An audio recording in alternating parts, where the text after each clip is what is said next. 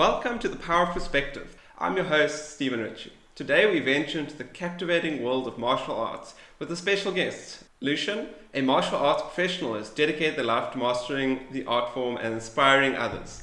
Lutcin's journey is a testament to the power and grace that martial arts can bestow, with years of experience and a deep-rooted passion for the discipline. Get ready to be inspired as we unlock the secrets of martial arts. We started together. We both had a passion for fighting each other growing up, and then we thought later on, well, seeing that we've got this experience, if you want to call it that, let's rather look at building it and doing it into a bit more of a discipline. So we joined a club, Paul Cave's Mixed Martial Arts Academy, and since then we got our black belts together, we competed together, we traveled together, and life happened, and I've been doing this now for about 20 years. Do you find you guys sort of bonded together through this experience? Most definitely. It's something that we share. We had something more in common, and we always pushed each other, motivated each other. We had different fields of martial arts which we competed in. I was more points fighter. He was the points fighter, and I was the continuous fighter. And then as life would have it, we swapped over, and I became the points fighter, and he became the continuous fighter. And so, martial arts is partly seen as this intense battling sort of experience you see in movies, and then part of it's also this kind of philosophy, inner peace and life lessons, a bit like the Karate Kid sort of experience. And so for you, what does it sort of mean? How has it maybe influenced your life, your mind? Basically, when we started off, we knew that we were being taught different techniques, dangerous techniques, if you want to call it that way, and it had to make you stop and think. So it actually learned us the ability also just to take a step back and assess a situation before reacting to it. Yeah. A lot of people think that when you're a martial artist, you'll go out and you'll beat someone up, but that's a big misconception, because first of all, safety comes first, and it starts in the mind. You have to think before you do. Yeah, that's the interesting thing about martial arts. People think, they're just like looking for fights or, being a hardcore. But often they're quite chill people who've just kind of found sort of a passion in the art, and if anything can be quite maybe passive and very reasonable. Yes, exactly. Any sort of philosophies or principles that had an impact with you? Has it sort of reflected in your life? Yeah, in a nutshell, basically, like I mentioned earlier, it gave me the ability to think before I do. So also put me in a position where you can actually think what the other person is going through, what made them decide to react the way they did, so that you don't react in the same way and put fuel on fire. So basically to try and damper or defuse a situation before it escalates. So this would help you with conflict resolution, right? Most definitely. In my opinion, the most successful martial artist or fighter out there is someone that can avoid a fight without lifting his fist. Yes. Uses his mouth to get out of it. And so going into it, there must have been sort of quite a challenge. Do you think there was quite a sort of learning curve? Yeah, definitely. The main reason, if I can put it this way, the main reason why I wanted to do martial arts, I wanted to join the army. But back in the day, the army wasn't what it used to be anymore. And then I thought, what about the police? And the police force wasn't what it used to be. So I thought, okay, where can one find structure? Where can one find discipline? Where can one find guidance? And then also evolve spiritually and physically. I started researching which martial arts to go for, and contemplate where we are now. So which one did you sort of choose? Like what areas was leapt out at you? So basically we joined Paul Cave's Mixed Martial Arts Academy. We focus a bit more on reality. So we focus on self-defense, kickboxing, but with a bit of traditional judo karate, and then mixed martial arts, but not MMA as what you see on TV with UFC and EFC and people beating each other. Mixed martial arts in the sense that we take different styles of different martial arts and we put it all together to form a syllabus, to form basically a complete package of mind and body. And is it like the sort of movies? Like how relatable is that? Because that's Hollywood has this little glamorizing and maybe overselling sort of aspects of things. How do you feel about that? No, that's a good point. That's a very valid point. Hollywood does have that influence on people, and back in the day when I started, I wanted to be like John Paul Van Damme. Oh, badass. Yes, exactly. And now the people that are joining, they don't even know who's Jean-Claude Van Damme anymore, because it's a different era. So it has evolved. We traveled also quite a bit. We went to the States and competed in the World Championships, and a lot of those performers, those actors, actually participated at this specific event where we competed as well. So amazing. We're all from the same, not field, but from the same league, if you want to call it that way. The Hollywood also basically scopes in our, events, always looking for potential. And Jackie Chan? No, he's awesome. He's awesome. Okay. He's realistic, he does his own stunts, and he keeps it real. So he's done a lot for the field. Yeah. Now you must have put in like a lot of sort of time and dedication to it. Get where you've got, which sounds sort of quite a high level. Must have been a lot of physical and sort of mental and even emotional adaptations. And so what was that like for you? I mean, we just see montages, but like, it was the real world, what was that like? What do people expect when they get that? I must say, I've been thinking quite a bit about that over the years. I've never thought 20 years doing the same thing, and but that's how I feel about it. I believe in what I do and what I've done. A lot of blood, a lot of sweat, a lot of tears, broken body. Literally dislocated my shoulder. 2 operations later, broke my hand, broke my fingers, toes, jaw. So it all comes, but it's not, how can I say, it's not that glamorous in the sense that it wasn't a fight and you got knocked out. It's mostly training. Pushing yourself further than what you should go and what your body is telling you. Yeah. And then accidents do happen, unfortunately, but that's how you learn. You learn how to take the blows. Exactly. But it comes with the territory, right? You take the hits, you endure, you recover, and you get back to it, right? You set an example and you teach others where you went wrong so that they can prosper. So around this, there's going to be both the actual martial arts training, but also imagine physical training. You need fitness, strength. Yeah. Is that quite an important aspect? Most definitely. You can't just rely on an hour or 2 in class. You have to put in the hours after class, in your own time as well, if you want to make a change, if you want to progress, if you want to improve yourself. Yeah, and what sort of training did you do in that sort of realm? After hours, extra gym work, field work. If I say field work, like running. Running is always good, but we can go into exercises. Yeah, of course. Different opportunity. Yeah. But a lot of extra training with your partners, getting them together over a weekend or a week after work. Yeah. And just go through it. And is there an emotional sort of aspect to it? Yeah, definitely. The nerves, right? The nerves, definitely. Standing there, getting ready for a fight before they call your name up, it's quite intense. Still get nervous up to today. But when you're in that ring, you just rely on your body, basically, and reactions. Do what you've been taught and what you've been teaching. And so you're in the ring with someone. What's that like? It's quite high pressure, right? It is. What are you thinking in the ring there? I try not to think too much. Just focus, right? Not too many distractions. Not to block with my face. So it's probably a good start, right? Yeah, there's always people trying to push the boundaries. So you've always got to be prepared that there's always someone better out there than you, better, faster, that train harder, that wants this more than you. So you got to see where you are and keep on pushing yourself so that you can be the one that's better, faster, being pushed harder. Yeah. And is there sort of a bit of a strategy when you go in? You see something like a massive guy or a very nimble guy. Like, is there sort of a process there? You've got to trust in yourself. Everybody's got their own thing. Yeah. So, and you just go and you do what you're good at, and from there, or what you're comfortable with. Most fights are lost or accidents happen when people try new things last minute. Yes. So when you're in the ring, when you're competing, that's not the time to try new things. Rather use practice science to experiment and refine your art, and then just go in with a refined practice. The thing with practice and with in the ring is that in practice you're a bit more relaxed, whilst in the ring you're hyped up on adrenaline.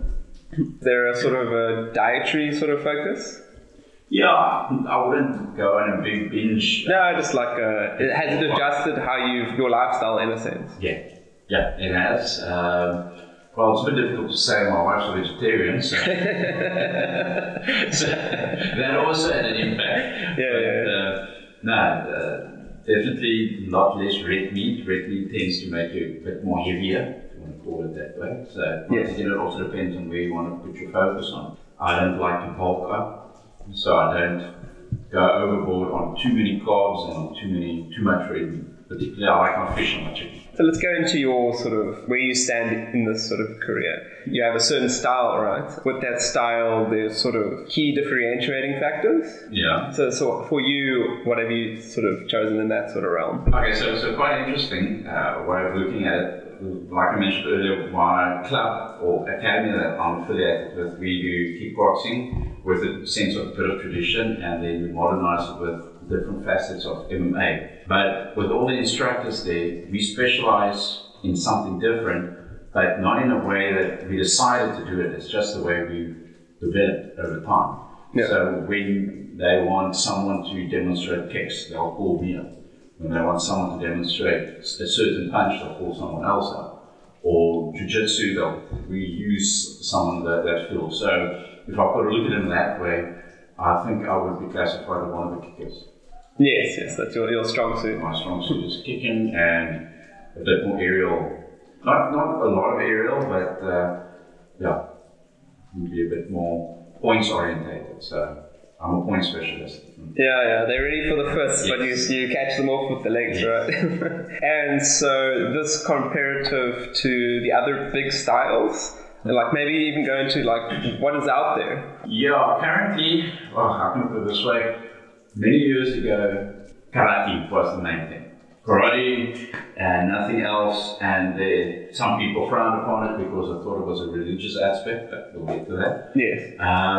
Then kickboxing came onto the scene. Kickboxing technically was derived from Kung Fu many years ago, but gained a lot of, more interest from the late 70s, 60s, 70s, and then it still grew slowly in South Africa, becoming more popular from the 80s. And then today, everybody's into MMA. Everybody sees UFC and they want to become an MMA fighter. And they don't always understand the hard work and dedication that goes into it. But not just that, I don't want to call it violence, but you've got to be prepared to bleed, if you want to call it that. Yeah. So we cater for that aspect as well in our club, but more on the sporting side, more on a safety. I don't believe, and we also don't believe that children should be doing anything that could not influence, but injure themselves on a serious note yet. Yeah, is there sort of a minimum age group or sort of limitations on who can join this? Yeah, so we take kids from 6 years and up, but when it comes to full contact or sport full contact, we don't let kids do that. So you've got to be 18 years and older. Even being 18, between 18 and 20, you do sport full contact with no contact or limited contact to the head, because your brain still develops until your mid-20s. Yeah. So we're very much safety orientated. Some people appreciate it, other people don't, because they feel they just want to go in and clobber someone without thinking that they'll be the person also being clobbered. So, you take and you receive, right? Exactly. You were mentioning that there's maybe perceptions, maybe, as you said, religious and other, maybe the brutality, the typical flashy McGregor versus whoever, they just beat each other to a pulp. Yeah. It is kind of become, as you said, quite flashy. Is that a good thing? It depends. Where people almost reach for the guy to get stuffed up, KO'd, one hit. Exactly. So it's got a good point and it's got a bad point as well. So it can bring attention to the sport. But when it's taken out of perspective, when we go back to gladiator barbaric days where you want people to lose or you want people to get injured, that's not martial arts. So that's a difference between MMA and martial arts. Yeah. Martial arts, we train mind and body physically, and we try and uplift and obviously push each other. MMA, the new facet that's out there, is a bit more gladiator orientated, where injuries do occur. Yes, so you've got to be tough to be able to do it, but you also have to keep in mind longevity. Yes, you need to make the long run, right? If you burn out too quickly, Exactly. oh, that's over. Yeah. As a fighter, any signature moves or techniques that you've got? Maybe not the one-shot death punch or that pinch when they pass out. Yes. There was one technique that I used to do quite often. Not a lot of people could do it at the moment.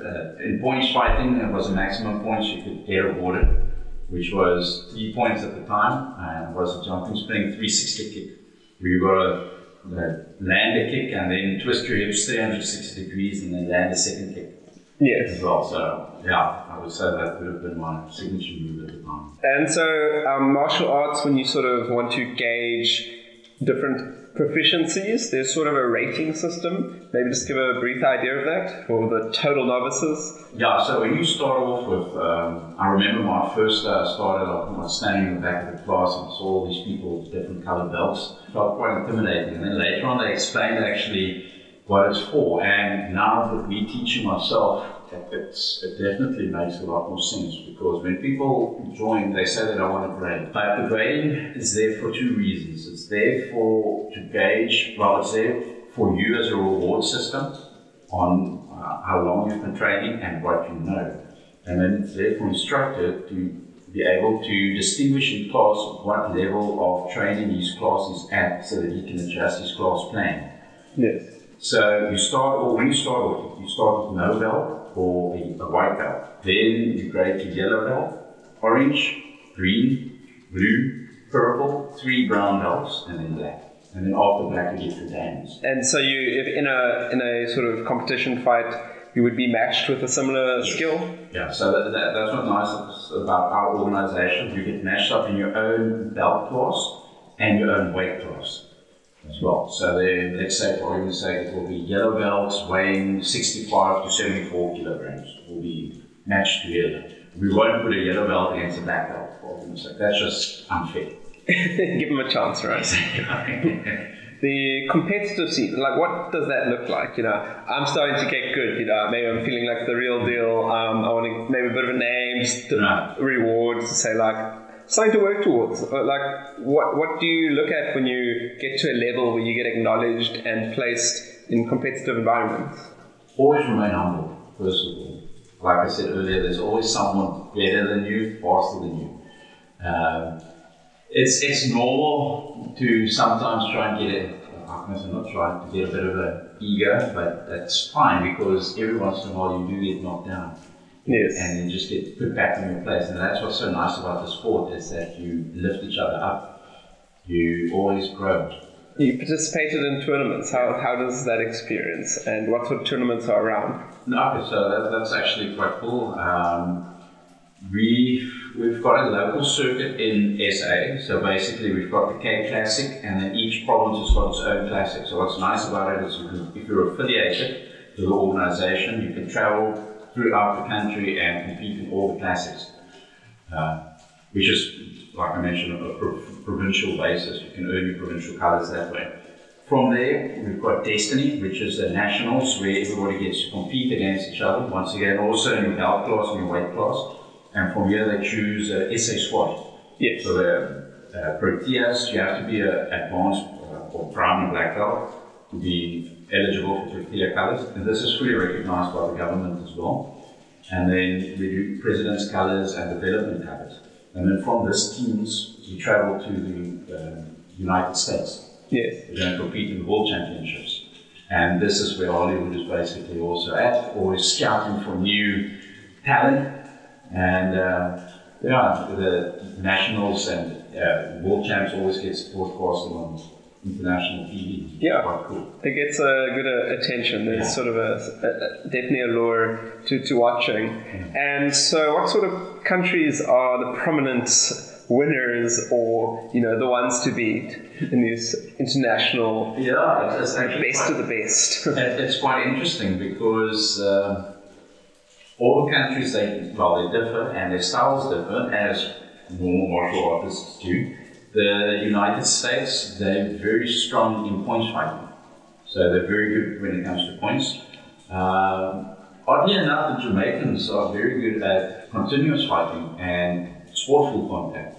South Africa is good at clash fighting and MMA light, or an MMA. So you say clash fighting? Clash fighting. What, just a quick description? Clash fighting is a combination between points and continuous fighting. So basically, where in points fighting, they stop the fight when a point is scored, and in continuous, they don't stop it. When you do clash fighting, you can land 3 to 4 techniques, and then they won't stop the fight, they'll break the two competitors when they're clashing. Yeah. So you're not allowed to go into a clinch, if I can call it that way. Is that when you're just kind of grappling each other? Almost to that effect, yes. So you've got to land 3 techniques, and then you've got to separate from each other and restart the techniques over. So that's something you've got to keep your mind at, or so you're focused. Yeah. What is the highest achievement you can get in martial arts? Like, I don't know, Hall of Fame? Yeah. You can get inducted to the Hall of Fame over years, but that's many years from now. One of the big big guys in martial arts in South Africa is Hanshi Eddie Cave, and he was now, I'm going to say, honored a couple of years back for what he's done to martial arts in South Africa.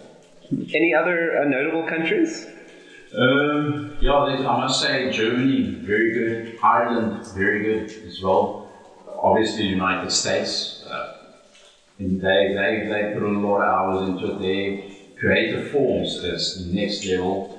Their aerial techniques next level. So you can definitely go and look at them. Matt Emick comes to mind many years ago. Definitely go Google the name. Quite a nice oak as well. Yeah. And then obviously some affiliates that partook, but it's always at these events is someone like Chuck Norris. Really? Yeah, no, that must be awesome. That's quite cool, I must be honest. No, he's definitely there. Tony Jar also pops to mind. Yeah. No, that's so interestingly, the typical action stars are actually doing it. They're doing the Tom Cruise effect, right? They just don't want to just fake it. They want to say that they're the real deal and they know what they're doing and reflecting. Yep. So, yourself, in your sort of martial arts career, any memorable sort of experiences, or just like that victory that just sat with you, or big sort of challenges that really sort of put you to the brink? Yeah. You know what I mean? The highlights. The real that if you go through the memory train. If I must think back, there are 1 or 2 or 3 things that pop up. One being, we do one certain facet of martial arts, which is breaking. So you get different breaking. You get power breaking, where you stack roof tiles, and you nominate them, and you want to break them with one downward strike from your elbow. You're going to break as many as possible. Yes. So I was one of the first to be able to do that in SA. Creative breaking, where you've got 5 stations with 3 substations per station, basically 15 breaks, where you can nominate what you want to break. You can break anything except fire and glass in the most creative way possible. And then 3-directional breaking or speed breaking, where you've got to break as many boards in 7 seconds. And back in the day, I was able to take the Ultimate Breaking Championship for lightweight when I was still sub 75 kgs. Right. Yeah. The peak. Yeah, that was the peak. So that was quite cool. Recently traveled to the States pre-COVID, 2018, and competed in the Veterans Black Belt Open and placed 3rd. So I must say, even though I placed 3rd, that was for me one of the most highlights, because these were competing against big oaks, yes. Big names from across the world in this division, black belts and up. That was in the Super A League or AA League back then. And then obviously also I met my wife in martial arts. Both of us doing our black belts at this stage, and still happily married. Nice. That's good. Who's better?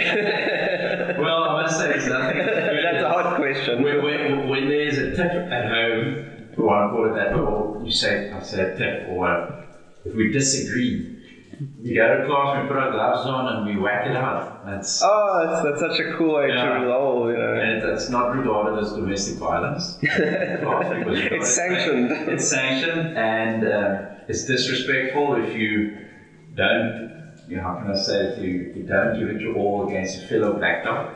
So we push each other, and then afterwards, it was a good training session. You somehow forget what you were upset about, or you realize it's not. I'm going to say it's not worth it. Yeah. Being upset about it, so you just move on.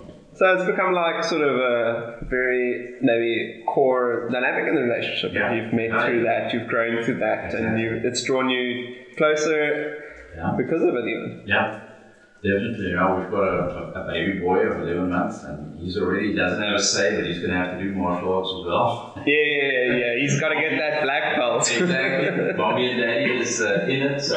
The legacy, right? Exactly, it's got to continue.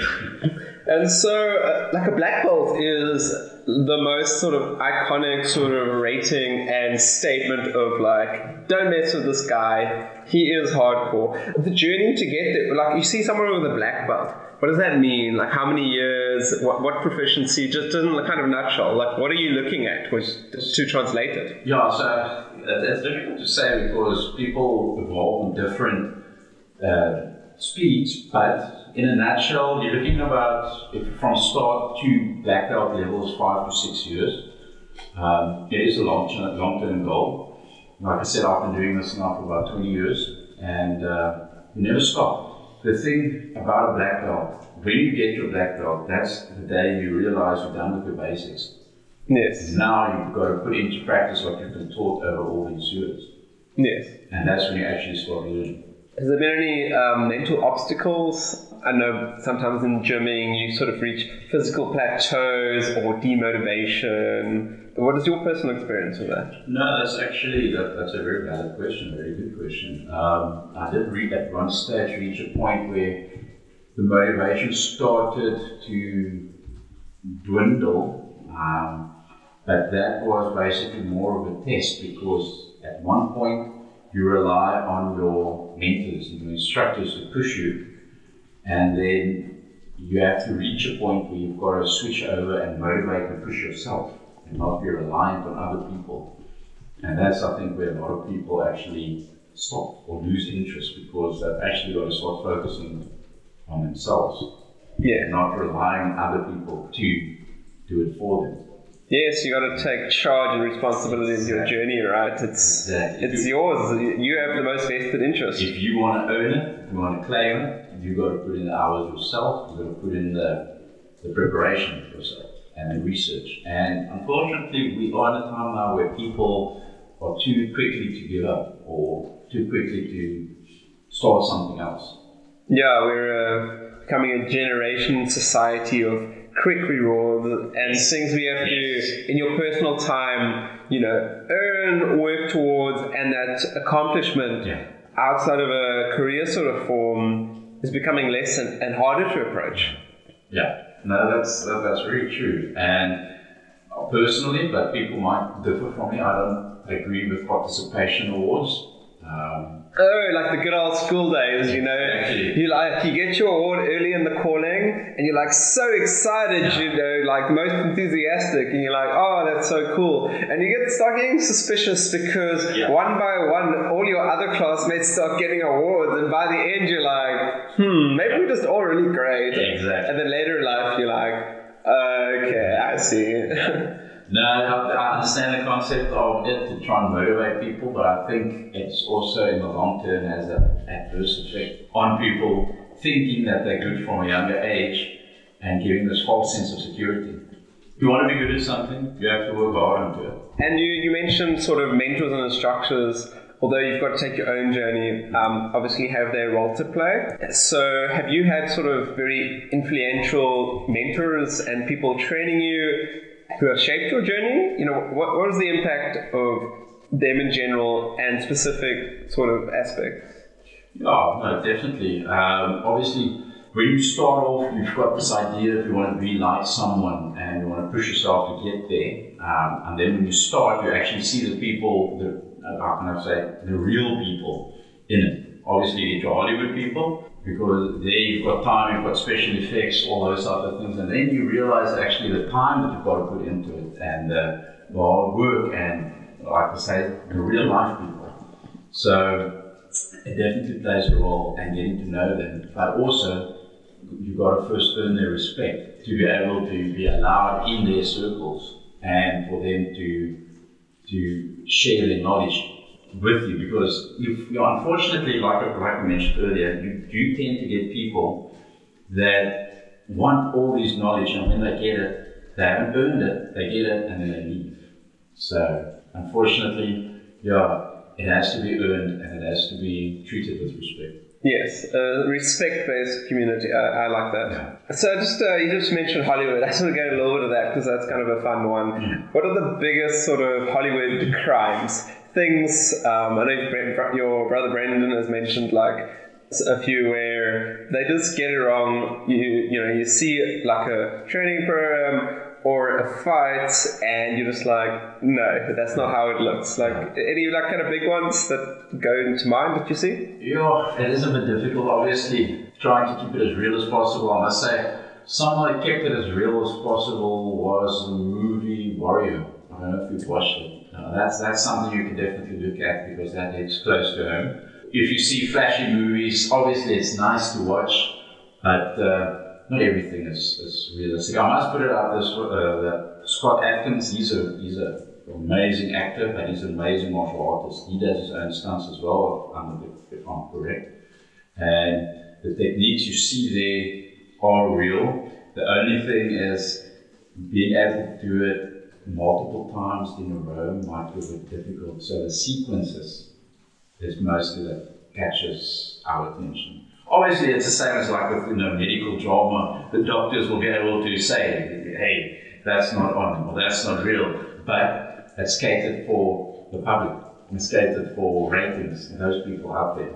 There are movies out there which pushes the boundaries, but you can also see it's there to inspire people. You yourself, going back to the mentors, have experience sort of teaching martial arts, and what do you enjoy about this? Like what is the cool factor? Myself, I love teaching people, bestowing them a skill that can even impact their life journey, and that's so awesome. For you, like, what does it mean to teach? It's amazing to see how people grow and develop. Kids that I've had many years ago as students, how they've grown into young grown-ups. It's scary to see how time actually passes so quickly. Just the type of influence you have in that person's life. And then also to interact with the parents. Because a lot of the parents, they bring the kids to class so that they can get taught discipline. Unfortunately, our school systems nowadays aren't as it was in the old days, where discipline was enforced. With martial arts, that's your core. There's discipline, it's respect. And if you don't want to adhere to what the senior says, we're not allowed to spank you, but we are allowed to do push-ups and squats until you vomit. We've got our... Maybe even more lethal. Exactly. And you've sort of released other forms of content around teaching. Like I know you've done sort of videos and sort of the COVID time. What sort of resources have you used? So during COVID, unfortunately, it had a big impact on fitness, but also the impact was good and bad. The bad, obviously, not being allowed to gather to train, so people had to focus on their own. I think during COVID, a lot of people also got to realize their mental state. Being stuck at home for months at a time, not being able to go out and do anything, had a big effect on people. So after COVID, I could see people are focusing a bit more on their own health. During that time, I had to make plans as well. My students wanted to learn. My students wanted to carry on with training. So I also started with making a couple of short clips, small videos on certain techniques so that they can study it at home at their own pace. Trying to make sure the classes still carry on until we were allowed to reopen. Yeah, no, consistency is key, and enabling people to, even in tough times, continue. It's very important. Maintaining the routine. What kind of people do you get, and maybe what the reasons for coming? Well, it's quite interesting. We get different people from different walks of life, and what's nice about martial arts is that it brings everybody together, regardless of color or religion. So in class, we've got Muslims, Hindus, Christians, atheists, everybody working together where nobody judges anybody on any way. Martial arts, and not just martial arts, but sport, is the glue that brings people together without judgment. It's so important that we keep this and push this basically under the young generations of people to come. Helping society in its own way. Exactly. Because you get to know each other. Unfortunately, people get brought up in a certain way, and I'm going to say you don't get exposed to different cultures, and this is what martial arts was for me. It exposed me to different people, to different cultures, different calibers of people, from different walks of life, and it made my friend pool so much bigger. Yeah, and you sort of learn quite a lot of insight, and it's eye-opening, right? Exactly. To see what people are about as opposed to having preconceived sort of notions, right? Yes. If you had to recommend martial arts to people looking for something, what kind of maybe struggles or just kind of life goals would this sort of help you progress? Well, for me, martial arts made me realize I can do things I never thought I could do. Yes. So, always surprising yourself. And then when you reach that small goal, or even goals that you didn't know you had, you try and push yourself to do something next. Yes, so you'll see someone else do something, and then you'll wonder if you can't do it as well. And you'll either have the courage to go and ask the person to help you, or you'll go and research on how to do it.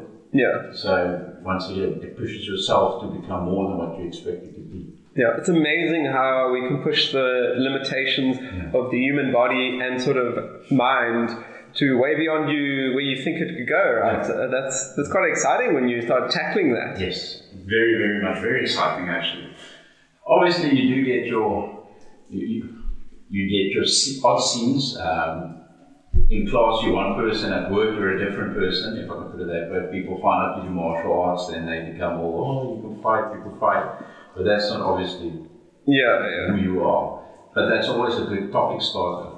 Perfect thing to bring up at a sort of party or something to immediately draw interest. Yeah, and funnily enough, it's not you that normally bring it up. It's someone else that will bring it up on your behalf.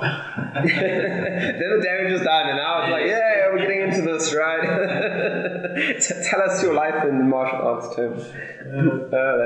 That's pretty cool. The value of this community and getting involved in this community, that must be something, right? Yeah, there's always room for more. And what's also great about the martial arts, there are so many different styles out there, not just kickboxing versus jiu-jitsu versus aikido versus hapkido. You've got methods in teaching the same style that differ as well from instructor to instructor. Yeah. So all I can say is go out there and join the club, see if this is something you've been interested about or wanting to do, see which club is closest to you, go in for a free introduction course, see what the vibe is like, do your research on the club's net close by, and then make a call from there. And any things that you find to the fellow teachers out there that has been valuable? For me, always have a base class plan ready, and you've got to learn to read the class. Look at your atmosphere inside the class and outside. Obviously, the weather plays a big role in what you want to do. On a cold day like today, you don't really want to roll on the floor if it's cold, but you want to make it fun as well. So just for me, it helped me to basically start learning the room, reading the room better, and then I always have something up my sleeve that I don't want the students to know about, so that I can catch them off guard and leave them with a memory of the night that this training was actually lekker. Yeah. You've got to have that one thing that stands out. The cliffhanger. Exactly. Draw them back. Yeah. And so, in a class environment, you get people who struggle. Different levels requires different sort of interactions and engagement, right? And how do you sort of manage that? Well, so in our classes, hence the belt structure, so we can see if there's a big influx of lower belts in the class, we'll split the class. So unfortunately, you've got more than one instructor in class, and then you have the senior belts working together and the lower belts working together. Also from there, you've got to keep in mind the juniors or the kiddies. We believe in keeping it real, so our kids work with the grown-ups. We were talking about junior classes, keeping them separate, but that's not real. If typically a kid gets bullied by someone that's bigger than they are, so they learn confidence in class by training with a grown-up or with someone that's bigger than them, and that's what we teach them. That's a safe space in class. That you learn how to work with them, and then that's where they start building the confidence. What would you say if someone's like, should I bring my kid here? Definitely. Not just does it allow the kid to grow and gives them the opportunity for discipline, but also gives the parent that hour or two of alone time. Get the kids out of the house, right? It's a place where you get the opportunity to meet more people, make more friends. Yeah. And you've sort of built long-standing sort of relationships through this. Yeah. And like I said, I wanted to join the army. The structure, discipline disappeared, but I found it in martial arts. I'm still doing it. So if you want your kid to have structure and discipline and respect, it's a place to come to. Quite a growing sort of hobby / sport. Growing, yes. Evolving, most definitely. Yeah. Like I said, back in the day, when you thought martial arts, it was karate. You had the different styles of karate. Then it evolved more to kickboxing. When the movies came out, kickboxing and blood sport, that's when everybody wanted to evolve from karate to kickboxing. And then nowadays, it's your MMA. Keeps on evolving, keeps on adapting, keeps on changing. And not every style is the same for every person. So you've got to find out and figure out what you want to do, test it out, and go for a couple of free classes, and then make an informed decision. Yeah. What would you say the key standouts in the various popular forms are? Because everything offers something of value, right? And a little bit of draw, or a little bit of like, well, I'm doing this, but I respect that about that. Exactly. So I'll never badmouth a different style, because they're there for different reasons and for different people. Not one individual is the same as the other. So how can you want to disrespect someone else? Yes. I like kickboxing, I like stand-up, because that's where I feel comfortable. I can defend myself if I go to the ground, but I don't want to be in the ground, because my philosophical point of view is that when you attack in the street, you don't want to end up on the ground, because you don't know how many people is going to pin you down, and that's dangerous. That's why we teach you the core of when you end up on the ground, how to get back up. But someone else's point of view will differ. They will feel that is the place where you want to be, and that's where they feel a bit more comfortable. So it all depends on what type of person, what type of tuition you receive, and what suits or sits with your core, with where you are, what you're comfortable with. I know it's not about the street fight, but that's kind of, if it does happen in like a worst case scenario, maybe you're defending yourself or even defending someone else. Is there sort of different things you look out for there, or just, even principles there? The heat of the moment, like, I don't know if you've been there in that scenario. Yeah, unfortunately, yes. But how can I say, you learn to read the room, or you learn to read the environment, because even though you might have an assailant or an attacker in front of you, you've got to make sure what's going on behind you. And that's where training in a group actually assists, because it makes you aware of your surroundings consistently whilst training, so that you don't bump or knock into someone else. So put into a real life situation, it has definitely helped. And also it makes you think quicker on your feet with what type of action to take.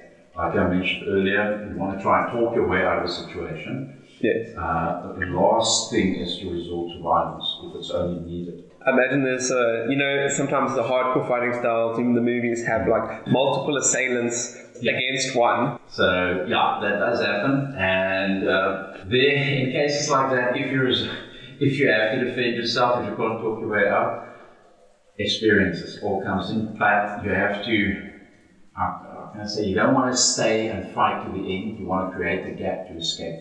Yes. You're fighting with your mind as much as with your body. So you've got to remain clever, then escape, and leave your pride behind. Real world scenarios branch into self-defense, and that's sort of an aspect, but maybe a different area itself. Yes. How would you describe that? Obviously, with the martial arts, it learns you discipline and respect. With the self-defense, we try and keep it real. Like I said, you learn the room, learn to read the room or the atmosphere, and you look at what's available at your disposal if you need to take up a weapon. For argument's sake, we keep it real. We know in traditional styles, bow staff and sai and kamas, all those traditional weapons, it's stunning, it's brilliant.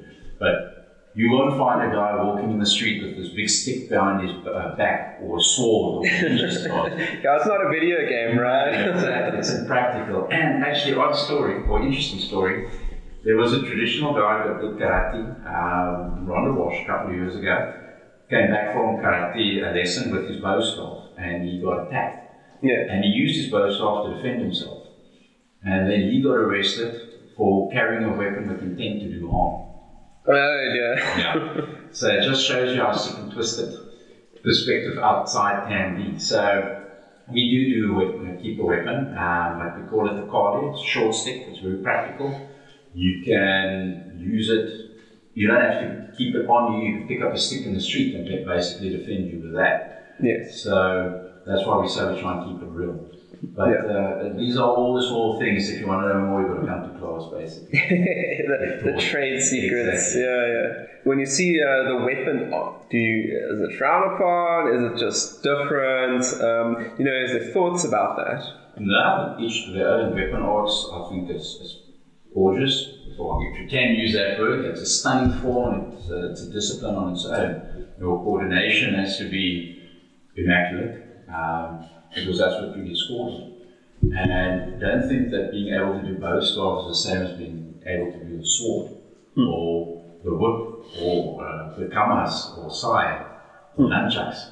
It's all fields on their own, and amazing to be able to see those styles in action. Would you say there's any favorite or just super unusual, accessories or weapons that you've seen that just caught your interest? You're like, wow, that's cool. It's like almost a bizarre sport or just something crazy. Or for me personally, I like the whip or the chain, which is actually quite cool to see how people can use that to their benefit or create this kata or form from it. Because if you think a bow staff is amazing to see and practical. But now you change your bow staff to nunchucks, which has got the chain inside, which already makes it difficult because now it's a projectile which is actually, you've got to be able to control it, but the controlling becomes more difficult. Now you've got the chain or the whip, which is just a bunch of interlinking connections, which makes it even more difficult. So you really have to know your stuff to be able to do that. Yeah, coming from a flow arts background, I sort of see how martial arts sort of styles trickle into other things. The type of movements almost become, meditative and almost dance-like, and even some of the props.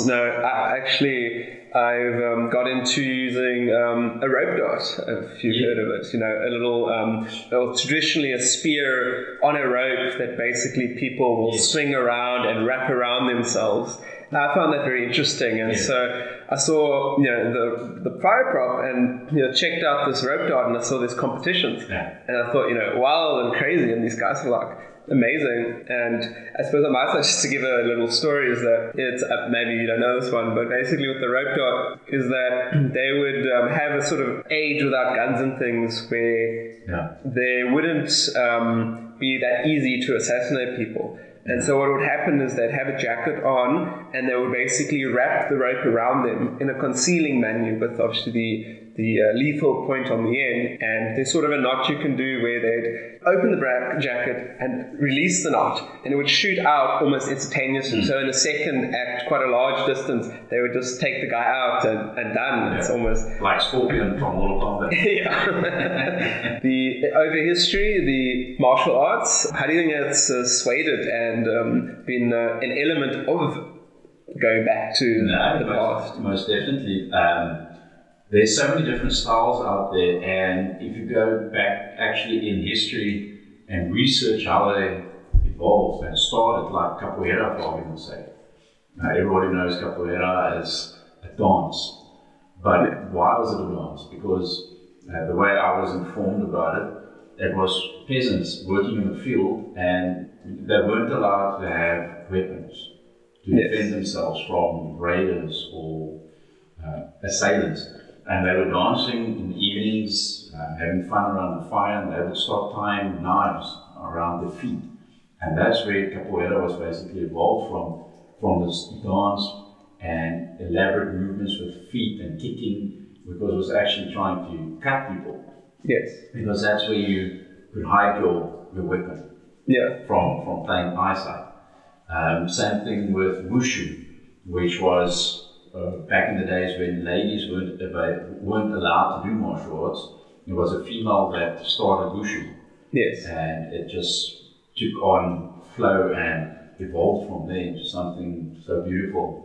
Elite troops or even ninjas, which is a sort of debatable topic, have elements of martial arts in themselves. Elite assailants that even in a military capacity would be doing these things. You have any good examples of this? So when it comes to ninjas, I'm going to say the ninjas were more your tactical martial artists, and they were there to basically infiltrate and attack, do warfare on the samurai, which was actually quite also a field on their own. They sound like a bit like the special forces of today doing... Yeah, it's a little bit of a debatable, how can I say, topic. Some people say the ninjas are awesome, some people say they weren't awesome because they used poison on the ninja stars or on their darts. So it's kind of cheating. It's cheating, but it was effective. Yes. As well, because if you want to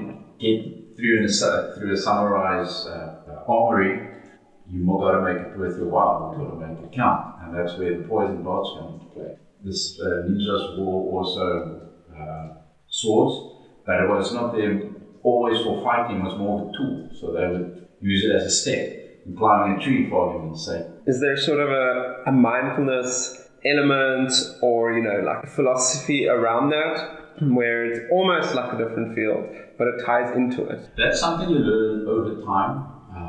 It's not something you'll get taught in the first year or in the first class. Once again, a lot of people think they come to class and they want to walk away a master instantaneously. That's something you would have patience with, because you'll see how the training takes effect in your life and then takes effect in your mindset. I must say, definitely for me, it's made me more aware of life itself around me, not just human life, but definitely animals, insects, plants. So you've got a different perspective on it. You still quite active in the martial arts? Yeah, I am. I had to take a little bit of a back seat now with baby boy at home, so I'm putting a bit more attention on him and on myself as well, so focusing a bit on studies. And then from here, but still active, still involved with teaching students. I would like to focus a bit more on my own fitness, but it's coming. Avoid the dad bod, Yes, right? exactly. Be ready for beach season. And do you have ambitions in this, even at this stage? Yeah, I can say time stands still for no one. So as you grow older, you feel thin, your body adjusts, changes. A couple of years ago, I had a shoulder injury, dislocated my left shoulder after going for 2 operations, was incapacitated for several months, couldn't train properly for over a year, and my left shoulder became almost like a mind block, and then I had to overcome that.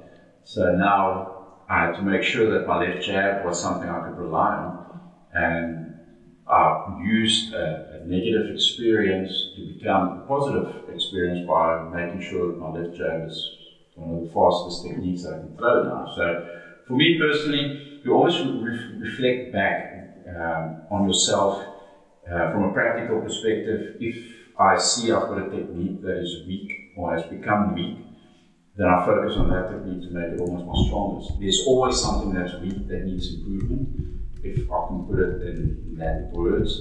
So you're always pushing yourself to come better. Now with age, you just put the same thing in perspective. Now when I fight, I don't fight as physically as much as I fight mentally.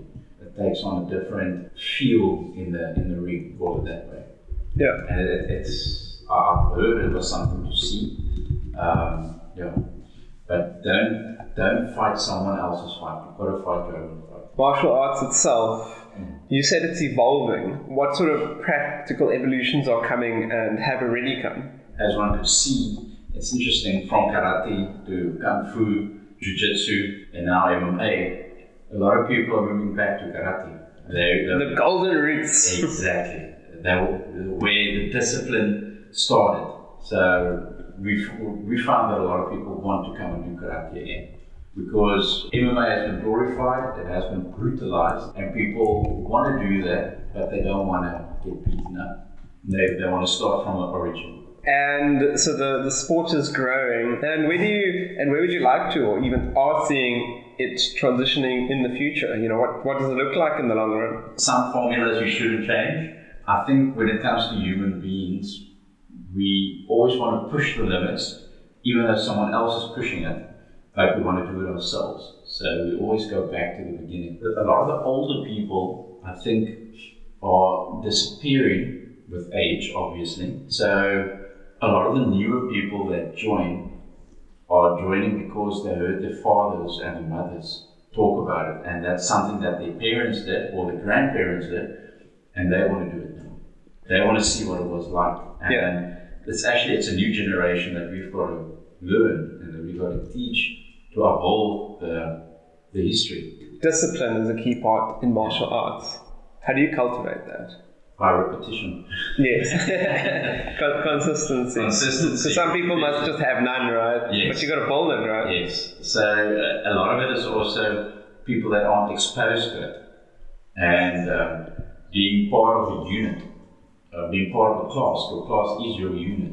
Everybody stands together. One person breaks the rules, everybody suffers. And at the end of the day, you don't want to disappoint your unit. Now you're building this discipline, you push yourself to the limits, and you want to avoid burnouts or injuries, right? You want to be safe and keep it up. Yeah. And so are there tips for that? Maybe yourself and just sort of other... You have to have a schedule for training, and in your schedule of training, you have to have a schedule for rest. And if an injury occurs, listen to what the doctors say. They're professionals. Take the time to rest, because we found that a lot of times people don't take the time to rest. They come back to class to do their training, and then they injure that injury worse, and then they're out for longer. Even though you're injured, you can still be of assistance. You can carry on with your other training. You can carry on with assisting in class or even tuition, but you can still be involved. A lot of people don't understand that the training isn't just physical, it's also mentally. So being at home and running through a technique in your mind works. It's not just about doing, it's about preparing as well mentally. Do you have any sort of specific mental or visualization techniques you use to enhance your performance? I just try and make the best or most out of my day. So normally when I'm driving or when I've got a moment in between meetings, try and get quiet time. Just quiet time, no distractions, and then you run through it. Yeah. Whatever you need to. So a lot of people will say meditating, but what is meditating? That's a different. Oh, that's all kind of worms. Exactly.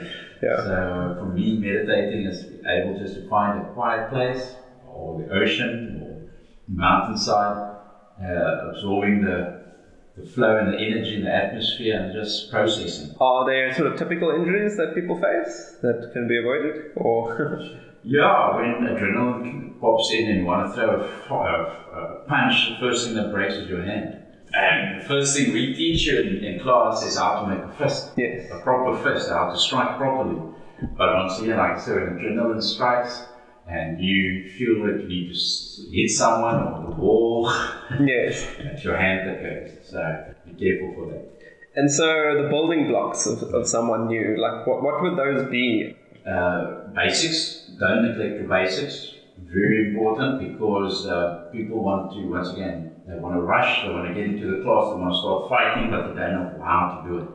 Yes. Go through your basics. So when you say basics, like what are the sort of main basic things? How to make a fist, how to throw a left jab and a right cross, how to throw a hook and an uppercut, and the different kicks.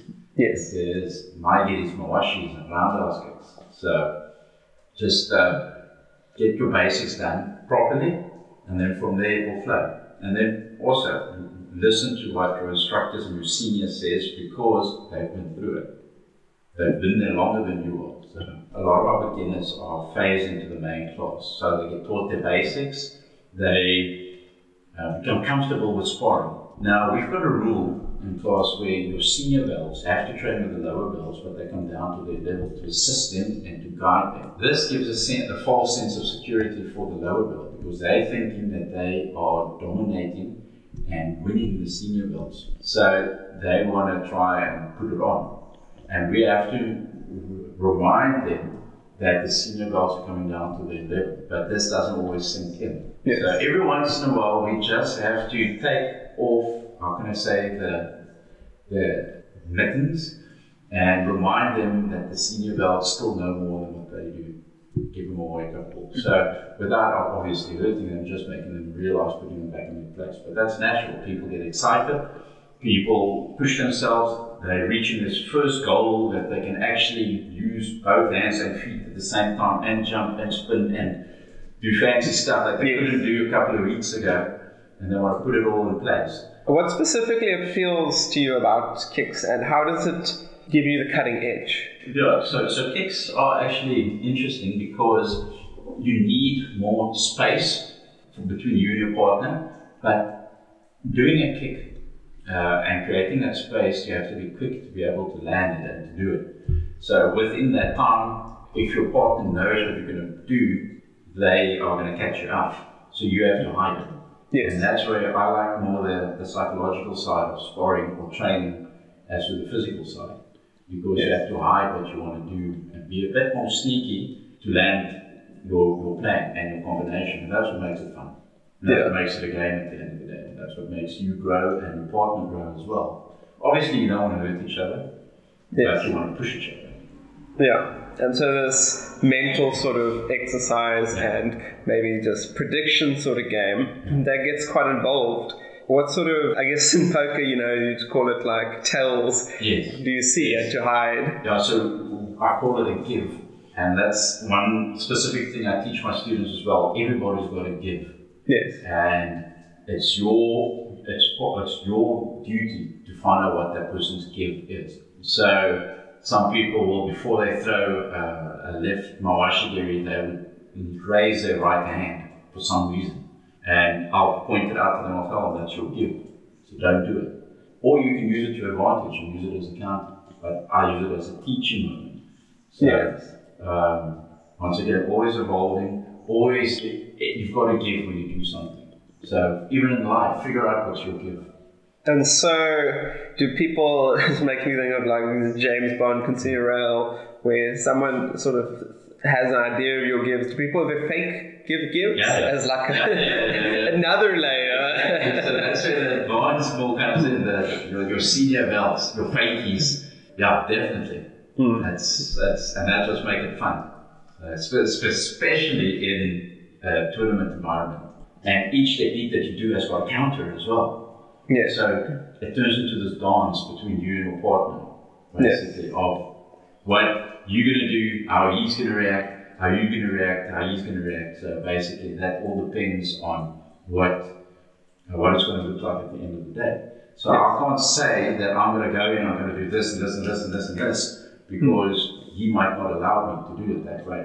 But that's where your training comes in. You get taught all these different techniques which you put into your arsenal. Until you imagine your mind is like this filing cabinet. And then you've got techniques from the left jab, and techniques from the right cross, and techniques with your left foot, basically. So, and that's how you put the different combinations together. So your mind is an amazing thing to be able to do that over time in split seconds and decide what goes where and when. Things that, in terms of like maybe physical, that you develop. I know for me, like when I was learning sort of in the flow arts, the staff, I had to learn balance and sort of strength and coordination. What sort of develops and almost needs to develop when you're doing these things? Definitely all that. Balance, coordination, strength, mindset, hand-foot coordination. Very important. That's why I say you can't just rely on training in class.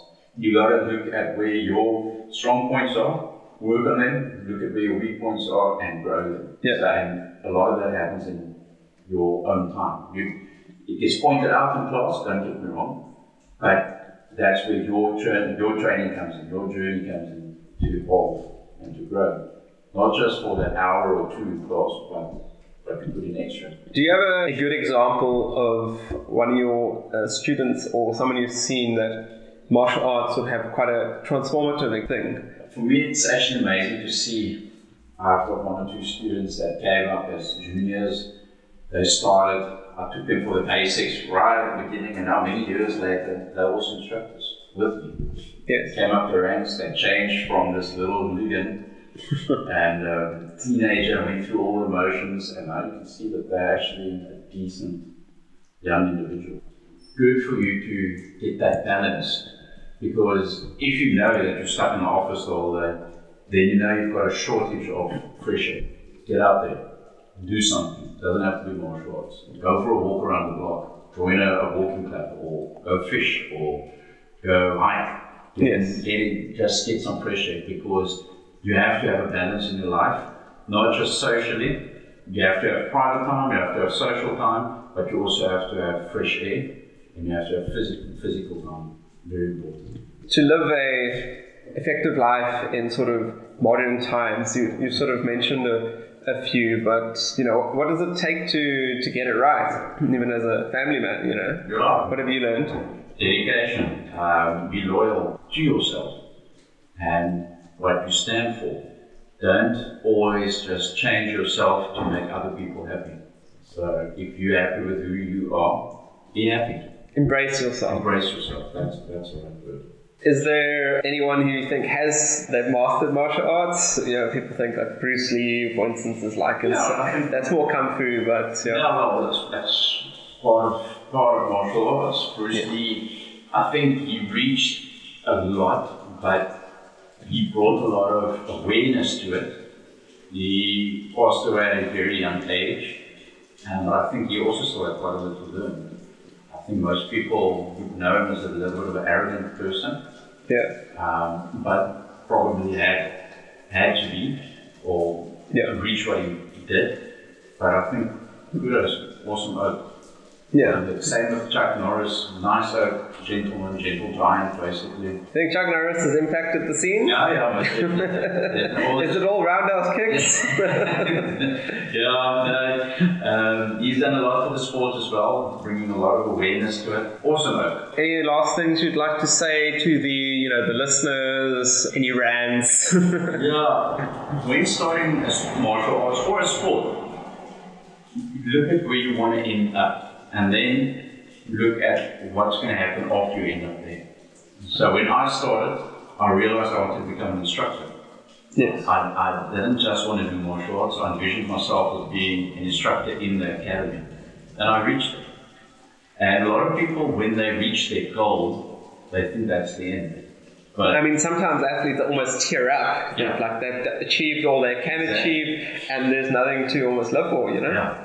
So my idea was to become an instructor and then to become a black belt. I've got my black belt, I'm an instructor, and what's next? You keep on pushing, and now your reward becomes different. So now my reward is seeing the change that I can make in someone else's life, that my instructor made in my life. Yeah. So it's just amazing. I started martial arts at a late age, committed to it after school, and you're never too old. The thing, a lot of people think that they're too old to join. We've got a father and son that started. The son was 8 years old. The father was in his early 40s. And he was sitting outside while the son was training, and then just realized, well, we can do it with him. And now the two of them are black belts together, also instructors. And this is also 2 years later. He's close to 60. So, yeah. Going strong. Going strong all the way. That's amazing. Well, Lutcin, thanks for coming on. To the listeners, thanks for joining. And keep an eye out for the next episode.